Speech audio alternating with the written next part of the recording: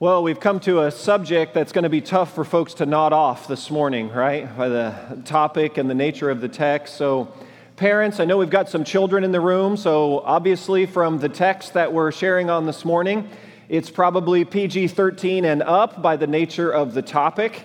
I'll give you the outline, and then parents, you can decide. You can take your kiddos downstairs, plenty of rooms for them to be involved with, or you make your decision. How's that? So we're going to talk about, here's kind of the framework for this section of Jesus' Sermon on the Mount. We're going to talk about the integrity of sex, the challenge of lust, and the hope for renovation. The integrity of sex, the challenge of lust, and the hope for renovation. And we're in the midst of this series where we're looking at the different topics, a wide-ranging sermon by Jesus. The historians say perhaps the greatest sermon the world has ever heard. And in the midst of that sermon, he addresses something about the human condition that he knew all the way back in 33 AD. Could you imagine how he might expand this paragraph a bit in 2021? Thinking about what he knew about the human condition and the heart and the need for redemption and a vision for sexuality that's so tied to our humanity. So he starts, right, in this section of verses, he starts in verse 27 with this repeated refrain we've referenced in chapter 5. You have heard that it was said. He's quoting from the Old Testament. Here he's quoting a top 10, right, from Deuteronomy 19. He said, you've heard that it was said, do not commit adultery. That's one of the top 10. Check. That would be a good thing to uphold. And so he launches in on a portion of the Torah, first 5 books of the Old Testament. He says, I'm going to give you a quotation from the Torah. And in that, he starts giving us this vision of the integrity of sex as the Bible outlines it. So what do I mean by the integrity of sex? I put it in your notes this way. If you didn't get a note sheet on the way in, those of you online, your online host can direct you that way. It'd be helpful for you to have some notes. Feel free to get up and snag that piece of paper if you didn't get it there on the back tables, or pick it up on your way out. I defined it this way. The integrity of sex is there must be an integrity between body and life. You must not do with your body what you're not willing to do with your whole life. That's what he's getting at from this quotation from Deuteronomy 19. The sex ethic of the Bible begins with covenant. No covenant, no sex. That's the main premise. And by covenant, what do you mean? A covenant is an enduring, binding relationship, a promise, a commitment that is personal. And in our culture today, we don't operate much with a covenant style. That's not language. That's a little bit more older language than we have today. We're much more of the consumer relationship. We're well skilled in consumer. That's the air that we breathe, right? A consumer relationship is a vendor provides goods and services for a price. And so you develop a consumer relationship where you're looking to pay for some products or a service, and if you're not satisfied with the price or the product, you just move on because your preferences and your desires are more important than the relationship with the vendor. It's just about getting the best price. You're always looking for an upgrade. You're always looking for a better deal, a consumer relationship, as opposed to a covenant relationship. The contrast to consumer would be covenant. A covenant relationship says, I will adjust to you because I've made a promise. That's the covenant. The relationship is more important than my needs. That's a covenant. This is what, right, most classically is called marriage. The covenant relationship between a man and a woman begins the sexual ethic of the Bible. And it's based on this enduring promise to one another that they're going to share their whole lives together, and embodied in that is the expression of sexual intimacy. This is what it means for covenant. And it allows, once you form this place of covenant in a relationship, do you see the contrast to consumer? Like in a covenant relationship, you form a zone of safety. You can stop posing and pretending when you enter into this. You can be fully yourself. Because in a consumer relationship, you're always having to kind of perform and pose and pretend and put your best foot forward. You're always having to sell yourself in a consumer relationship. In a consumer relationship, if you're in one of those, it's like where one or both parties are saying, hey, I'm out of here if I'm just not feeling it anymore, right? If I'm just not feeling anymore, this relationship over, I'm done. And it's like you're a puppet on a string, like tethered to your feelings. Because where do your feelings come from? Like your feelings come from what? Your physiology. They come from your past. They come from your body chemistry. I mean, from your past, he might say, well, she reminds me of my mother. What is that? I mean, your past can bring up feelings. Your physiology can bring up feelings. Your body chemistry can bring up feelings. And if you don't want to be a slave to your feelings, hear this now, make a promise. Make a promise. Form a covenant to break out of this constant tethered to feelings, like a puppet on a string. If I'm not feeling it, I'm out of here. That's a consumer-based approach. It's in a covenant where you say, you know what? You don't adjust to me, I adjust to you. That's a covenant. That there's something more important than my feelings, and it's the relationship. That's covenant. And you say, well, Eric, what does all this have to do with what Jesus is talking about in Matthew chapter 5 here? It has everything to do with it. Because at its core, sex is not a consumer good, it's a covenant good. It's covenant at its core. And once you begin to grasp how sexual intimacy is framed around covenant, you begin to see it like a sacrament, an external, visible sign of an internal reality, the binding, enduring relationship that exists. So sex is supposed to be something that you've done with your whole life. In sex, in the covenant of marriage, you're saying, I belong completely and exclusively to you. I'm going to share wholly with you, including my physical body with you. This is the covenant definition of it. And this is how the covenant then is strengthened through the physical intimacy act. This is the sex ethic of the Bible. And do you see now why the Bible says sex outside of marriage just lacks any integrity? There's no integrity when there's no covenant. You are saying, so here's what consumer approach to sex, a sex outside of the bounds of marriage. Here's what it's saying. It's like, I'm going to do like partial sharing of my life with you. I'm going to share something with you physically that I'm not willing to share with you my whole life. It's like a selective vulnerability. It's a consumer-based approach, and it lacks the integrity and vision that God has for our sexuality. So here's how C.S. Lewis, I put this quote in your notes. I thought Lewis said it better than I could ever say it. Here's what he says. The monstrosity of sex outside of marriage is that those who indulge in it are trying to isolate one kind of union, sexual, from all other kinds of union, which were intended to go along with it and make up the total union. Now listen, I can tell from the nonverbal and feel in the room, I can tell how countercultural and just like it's so hard to listen and internalize this reality. But this is the sexual ethic of the Bible. And as a congregation, we're going to be faithful to preach and teach and uphold God's vision for our sexuality, because God's vision for our humanity involves our sexuality. And we're going to have an increasing amount of conversations with this topic, especially in the day and age that we live. And so I know it's tough to listen to. I know this is a hard topic. Jesus knows this is a hard topic. And this is just point one. Right? So stay with me here. Those of you online, don't start making lunch yet. Stay with me here. Okay? Because we've got this vision. The beginning point is the integrity of sex, which the integrity is this. You ought not do with your body what you're not prepared to do with your whole life. There must be an integration between body and whole life.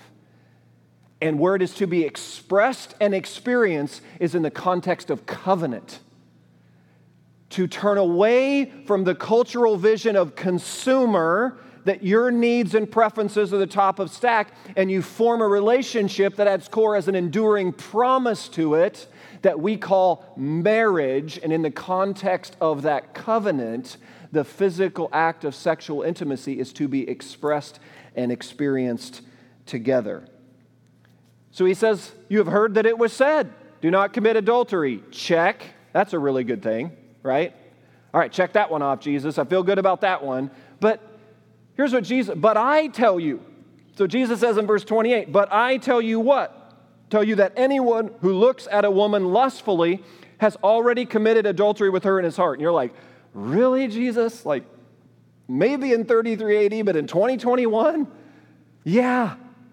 Like this vision, right? So here he gets into the challenge of lust. Now, I want to be real clear in this section of what he's not talking about and what he is talking about here, because I think it's a lot of misunderstanding in this section. So Jesus, when he quotes, you have heard that it was said, righteousness of the law, Old Testament, quotation from the Torah, Deuteronomy 19, and then he's pushing towards something deeper, a righteousness of the heart, because he's saying, hey, you can check the box, not committing adultery, but still have all kinds of stuff mixed up in here.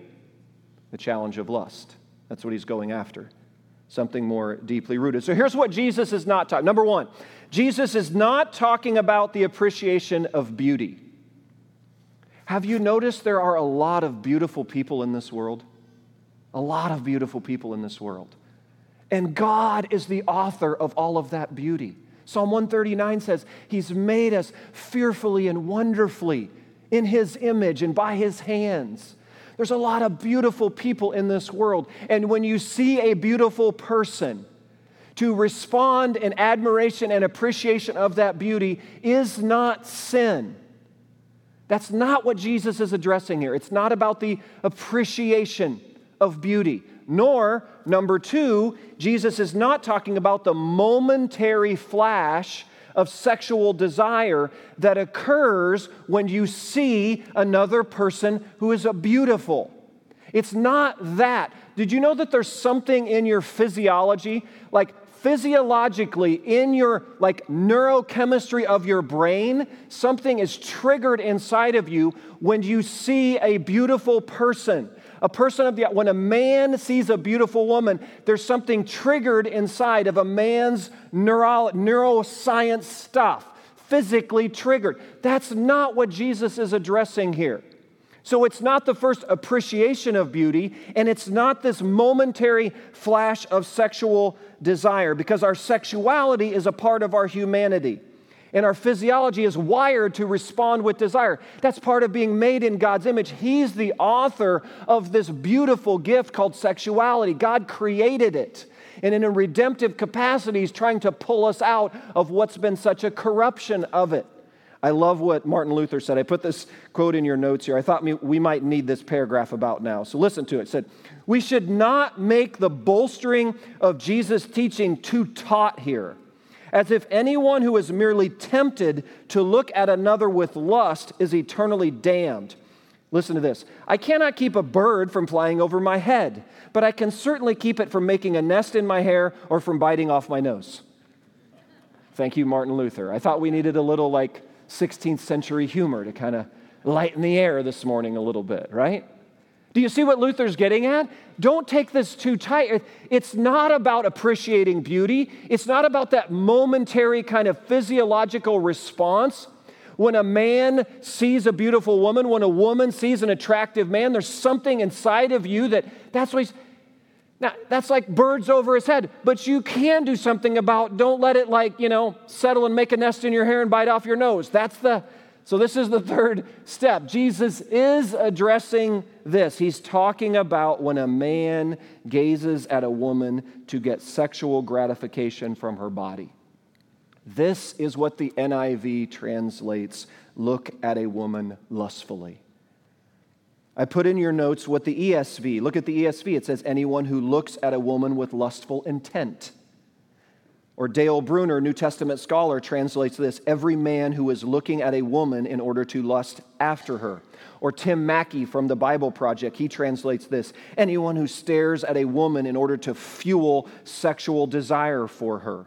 Or Dallas Willard says, anyone who looks upon a woman for the purpose of lusting for her, hear this, using her visual presence as a means of savoring the fantasized act.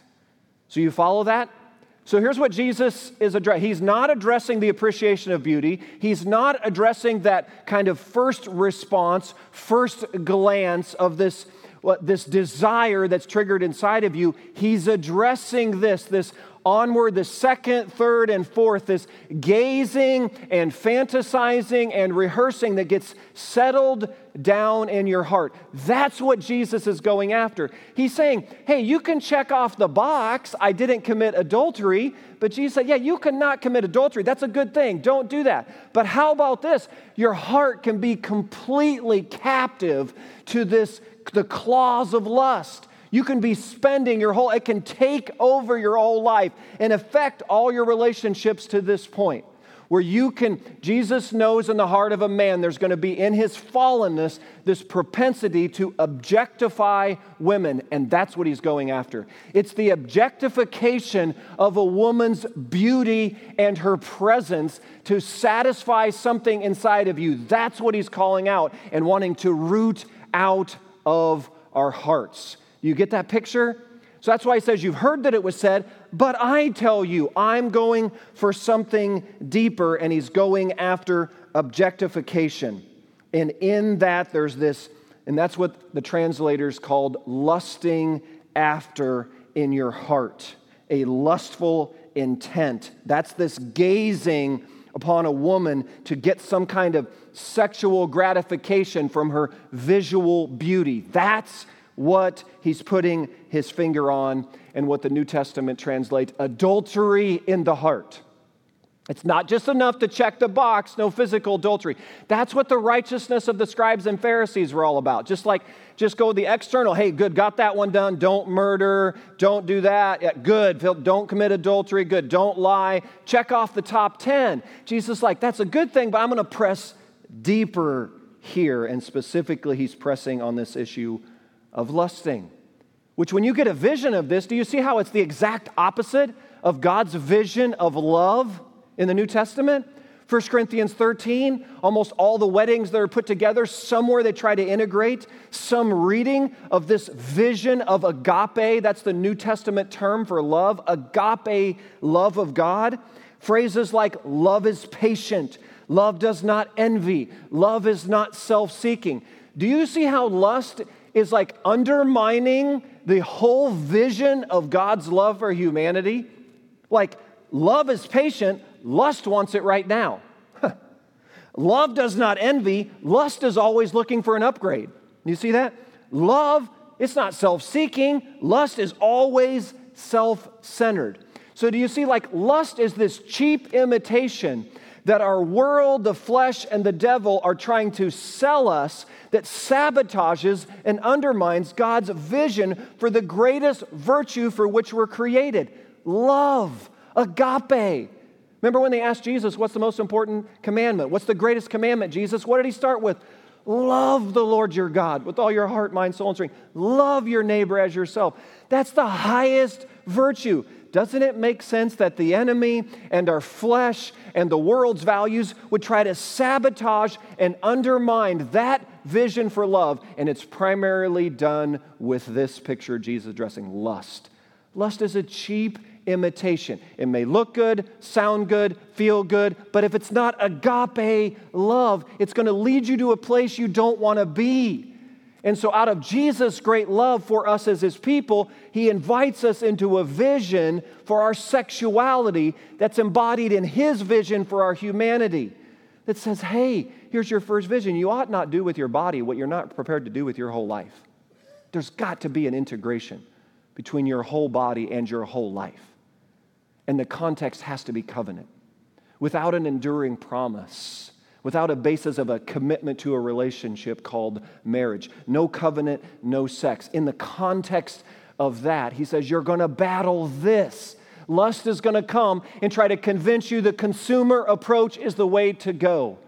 And I don't think we need a ton of commentary about where that tends to land us in our human condition. And culturally speaking today, right, every single day, the scrolling of the headlines go. When you're just in bondage to lust, every single relationship in your life is impacted. Think about today, from the Tinder app to 50 Shades of Grey to every single clickbait that shows up in your social media feed. I mean, it's all over.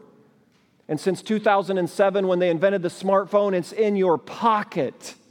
One click away, one moment. It's just an inundation of this trying to sell us a bill of good called lust and get us to exchange a covenant for consumer. It's trying to do that. It's undermining. It's chipping away. And that vision, Jesus is trying to counter. He's like, hey, we got to deal with that in your heart because it's going to land you in a place you don't want to be. I was reminded several years ago of this man who, he said, hey, we need to talk. I got a bunch of relational mess going on in my life. And that's kind of like every Tuesday for a pastor. So, I mean, like, yeah. I said, okay. So we scheduled a meeting, and he came in. And he started the meeting by laying 5 cell phones on my desk. And then he said, Sarah, Renee, Rachel.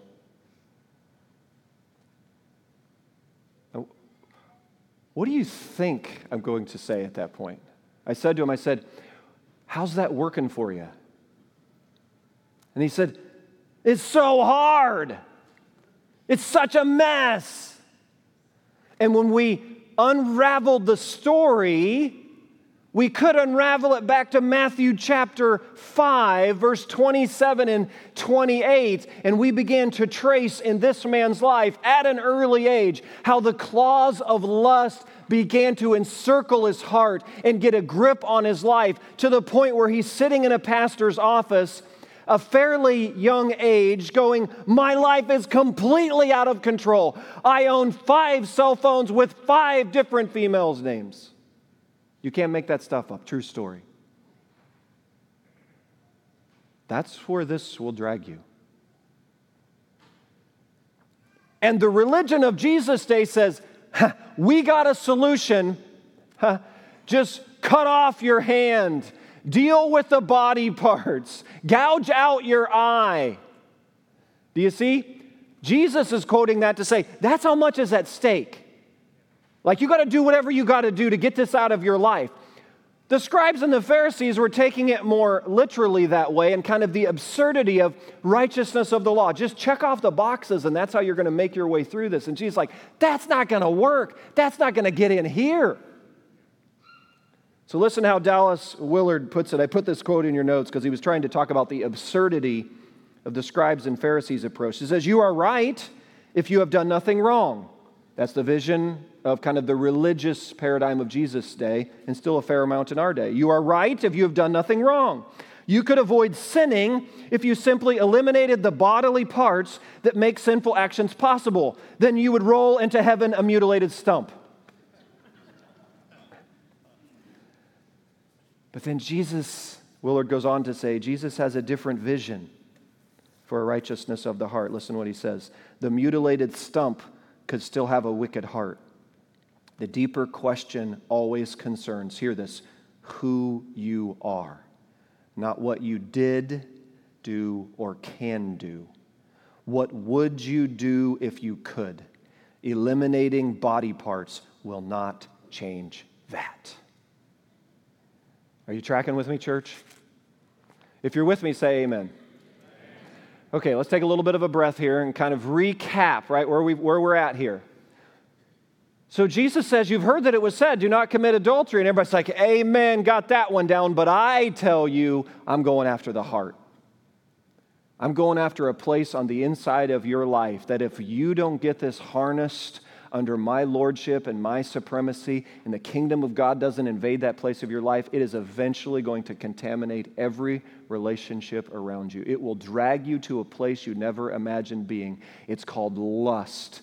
It's called this objectification of a woman's beautiful, physical, visible presence. And you objectify to try to satisfy something inside of you. If you don't get that reined in under my power, it's going to be a real problem with your life. It's going to take you to a place way beyond the checkbox of committing adultery. That's what Jesus is going after here.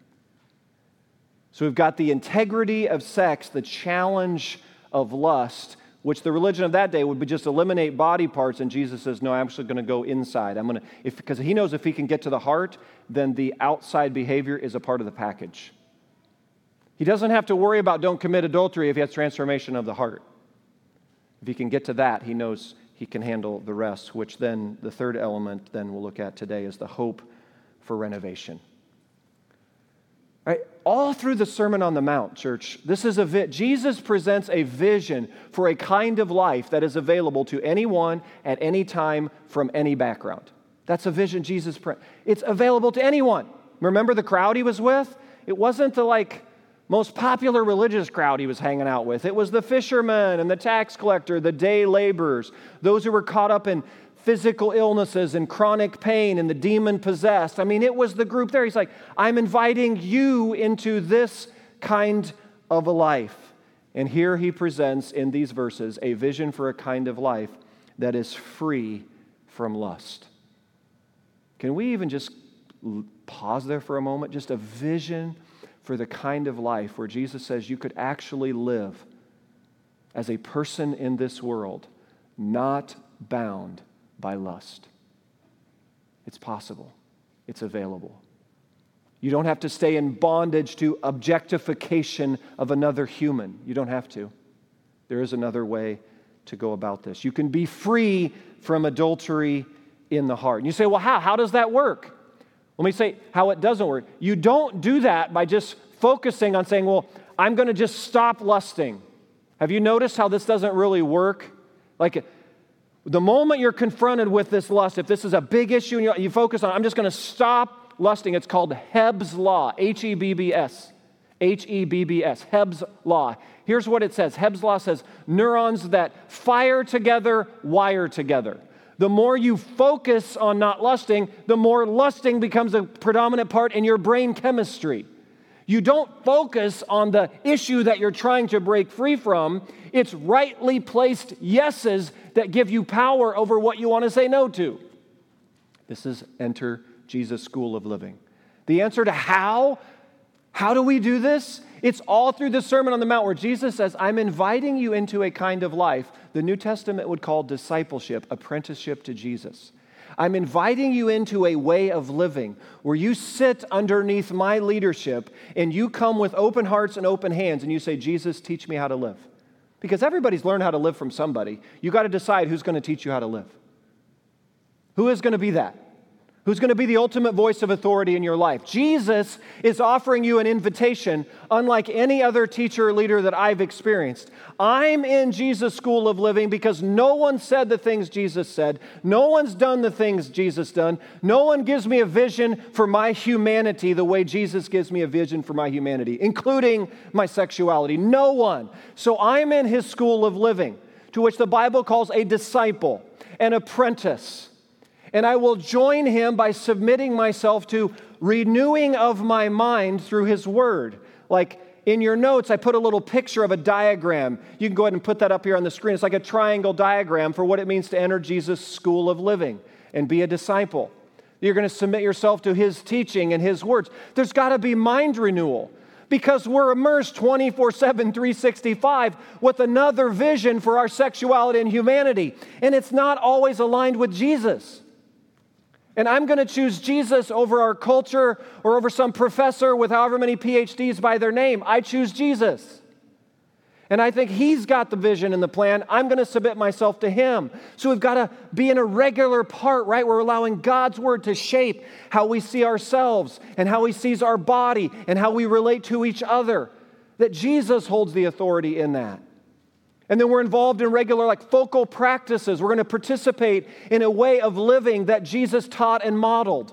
We don't live Jesus' life, we live our life as if Jesus were being lived through us in this day and age. And we do that together in community. You can't do this alone. And at the core of it, you come up against a situation like lust of the heart, and you go, there's no possible way I can't root this out of my life.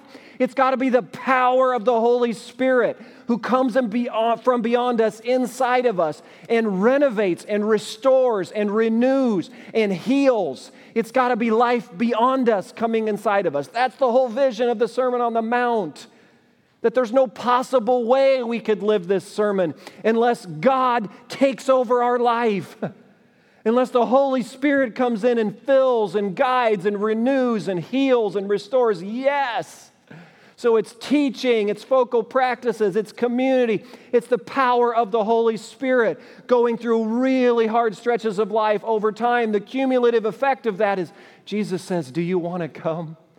Do you want to come and participate in a kind of life where this issue of lusting of the heart no longer has free reign and rule in your life?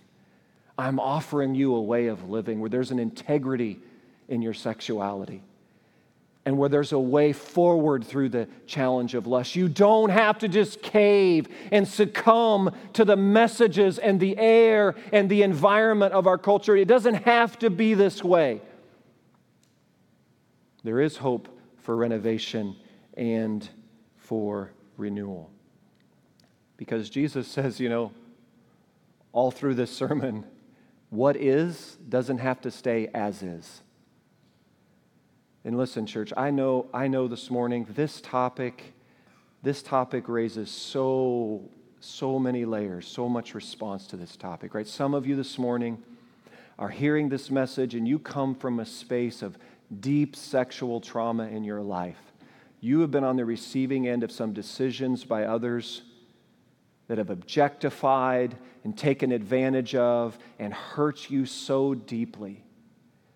And perhaps this morning you hear the Spirit coming for your heart again in this space of healing grace and coming for you. And we want you to, if that's where you're at this morning, we want you to know this is a place you can get help. We want to be a place you can get help, that there is hope for healing for you. You don't have to walk that road alone. I know it's incredibly sensitive, and I know you need to know a safe place. I'm telling you, this is a safe place with safe people to help you through no matter how many layers of sexual trauma have occurred in your life. And so maybe this morning your action item out of all this discussion is simply to reach out and say, I need help. I need some healing. I need some hope. And so I'm going to give you an email, prayer@eaglechurch.com. You just send a personal note, prayer@eaglechurch.com. I promise you the circle that sees that is very small, including me, and we will make sure the right people follow up with you in the right way and get you the help and the hope for things to be different, that there is healing. For anyone hearing this who just feel maybe you've never vocalized that in your life, you've experienced some sexual trauma and no one else knows, that can end today. That the pathway to healing may be simply extending and saying, I need some help. I want to become known in this space and I want to go to Jesus for healing. We want to be that kind of a place. Because what is today doesn't have to stay as is. Now, there are others listening, and you've operated perhaps most of your life with a consumer-based approach to your sexuality. It's been all about your needs and wants. It's been consumer. It's been doing a bunch of stuff with your body that doesn't have anything to do with commitments in a relationship, and it's landed you to a place where internally there is an emptiness and a lining in your soul that you need some help. You can decide today that you're done with consumer-based sexuality. You can decide that today. And maybe that's where the Spirit's tapping on somebody. You've been handling your body that's been way out of bounds for way too long. You can decide today. And that this is a safe place. You could send an email and say, hey, I want to connect with someone. I want some accountability. I want to have some conversations. I want some prayer. Maybe I need to get to a counselor. We want to be that kind of, this is the spiritual family. It's a family of Jesus. If we can't help each other in this space, come on now. We got to be able to help and band together. We got to have open conversations. We got to drag things out of the hiddenness and get it into an environment, a safe space of openness before Him. So maybe that's you this morning. Or maybe it's, you know that lust has its claws in your heart so deeply. You may not be 5 cell phone based, but you know if it keeps run the tape out, where's this going to go? You know it's out of bounds. You know it's been out of bounds for way too long. And you know some things need to change with the issue of objectification and lusting, whether it's a specific issue of pornography, whether it's some other outlet. You know. And today could be your day where you say, you know what? Don't push a tug and whisper of the Holy Spirit away. Here's how much Jesus says is at stake on this issue. He says, your whole body could get thrown into hell. That's raising the stakes high. But I want to raise it beyond just hell for eternity. Some of you are in a living hell right now in your marriage, in your family, in your relationships, because you have not taken this issue as deeply and seriously as Jesus is painting it today. And you know who you are, and you know where you're at. And today can be the day where you say, I'm not going to go that way anymore. I'm not going to let it start trashing every other relationship in my life. Today, I'm going to put a stake in the ground, and I'm going to reach out, and I'm going to become known, and I'm going to get some help, and I'm going to get some accountability, and I'm no longer going to stay bound to this cultural vision of consumer sexuality. And I'm no longer going to live as a victim to some kind of lust that I feel like, oh, this is just kind of what we do today. No, it doesn't have to be that way in Jesus' name. And there is hope for renewal and renovation and restoration and healing. There is hope. And there is help. And this is the space where that can happen. So it just takes the courage by the power of the Spirit. Some of you need courage to just send the email to prayer@eaglechurch.com and say, I need help. I promise you, we will help. And with God's help, things can be different. What is doesn't have to stay as is. Worship team, why don't you come on up? Here's how we're going to wrap this up this morning. C.S. Lewis, in his book, The Great Divorce, he tells this story of a man who has a confrontation with an angel, and the man is living with a lizard on his shoulder. The lizard represents a spirit of lust. And this spirit of lust has kind of taken over this man's life, and it's kind of mismanaged sexuality. It's gotten way out of bounds, and it's kind of calcified in his heart, and he's just tormented, but he's in this space of conflicted. He wants the lizard managed. He wants to learn how to control the lizard. But he can't envision life without the lizard. Anybody been there? You want this out of your life, but you can't envision not having it a part of your life. That's this man in The Great Divorce that Lewis is saying. This guy's talking to this angel. The angel says to the man with the lizard on the shoulder, would you like some help dealing with the lizard? And the man's like, yeah, I think so. But nothing too extreme, he says. Not too extreme. And the angel says to him, death is the only way. Lizard management will not do. Death. And the guy just, and in this place of desperation, and in this place that he's at the end of himself, and he just wants it to be different, he finally says, okay, because the angel wouldn't do it without the man's permission. Okay, he says to the angel. And at that moment, there's this graphic burning scene where the man and the lizard fall to the ground, apparently dead. But not dead. As the scene unfolds, the man rises, a stronger man than he'd ever been. But the lizard rises too. Only not a lizard, but transformed into a spirited stallion. In other words, the man's sexuality wasn't destroyed, it was redeemed. And then Lewis writes these words to close that section. Nothing, not even the best and noblest, can go on as it is now. Nothing, not even what is lowest and most bestial, will not be raised again if it submits to death. Hear this. It is sown a natural body. It is raised a spiritual body. Lust is a poor, weak, whimpering, whispering thing compared with that richness and energy of desire which will arise when lust has been killed. Church, this morning, it's time in Jesus' name for some lizards to die. It's time to abandon lizard management. And the ball is squarely now in your court to say, am I going to just try to self-manage this thing? Or am I going to look my Savior and say, kill it, crucify it? Let's pray.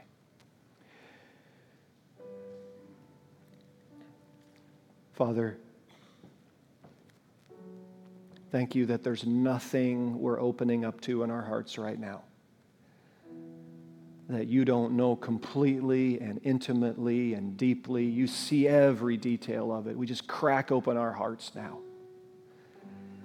And I pray for the one who this morning this word lands and it brings up some sexual trauma and hurt and pain from the past, that in Jesus' name, I pray this would be a day to get help. Pray for healing for that person. Pray a whisper from your spirit that says, I'm here, I love you, I care.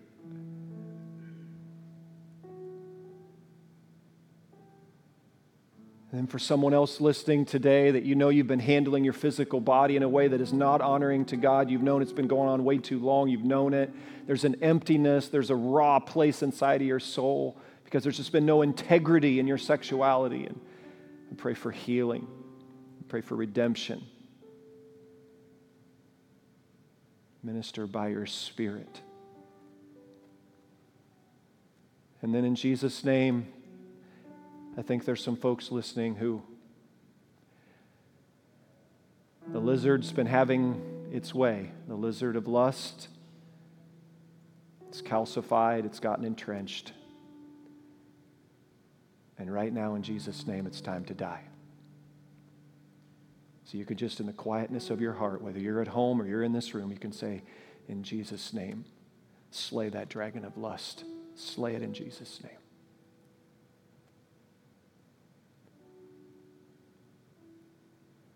Thank you for this vision, Jesus, of a kind of being in this world where we don't have to live at the mercy of sin and fallenness and the lies of the enemy, that there's a redemption, there's a hope for renewal, there's a hope for our sexuality that is more beautiful and pure, that we rise as a spirited stallion and not settle for this whimpering, whispering lizard. Meet us where we are. May by your grace we be a community that steps in and embraces your vision for our humanity and our sexuality. We pray it in Jesus' name.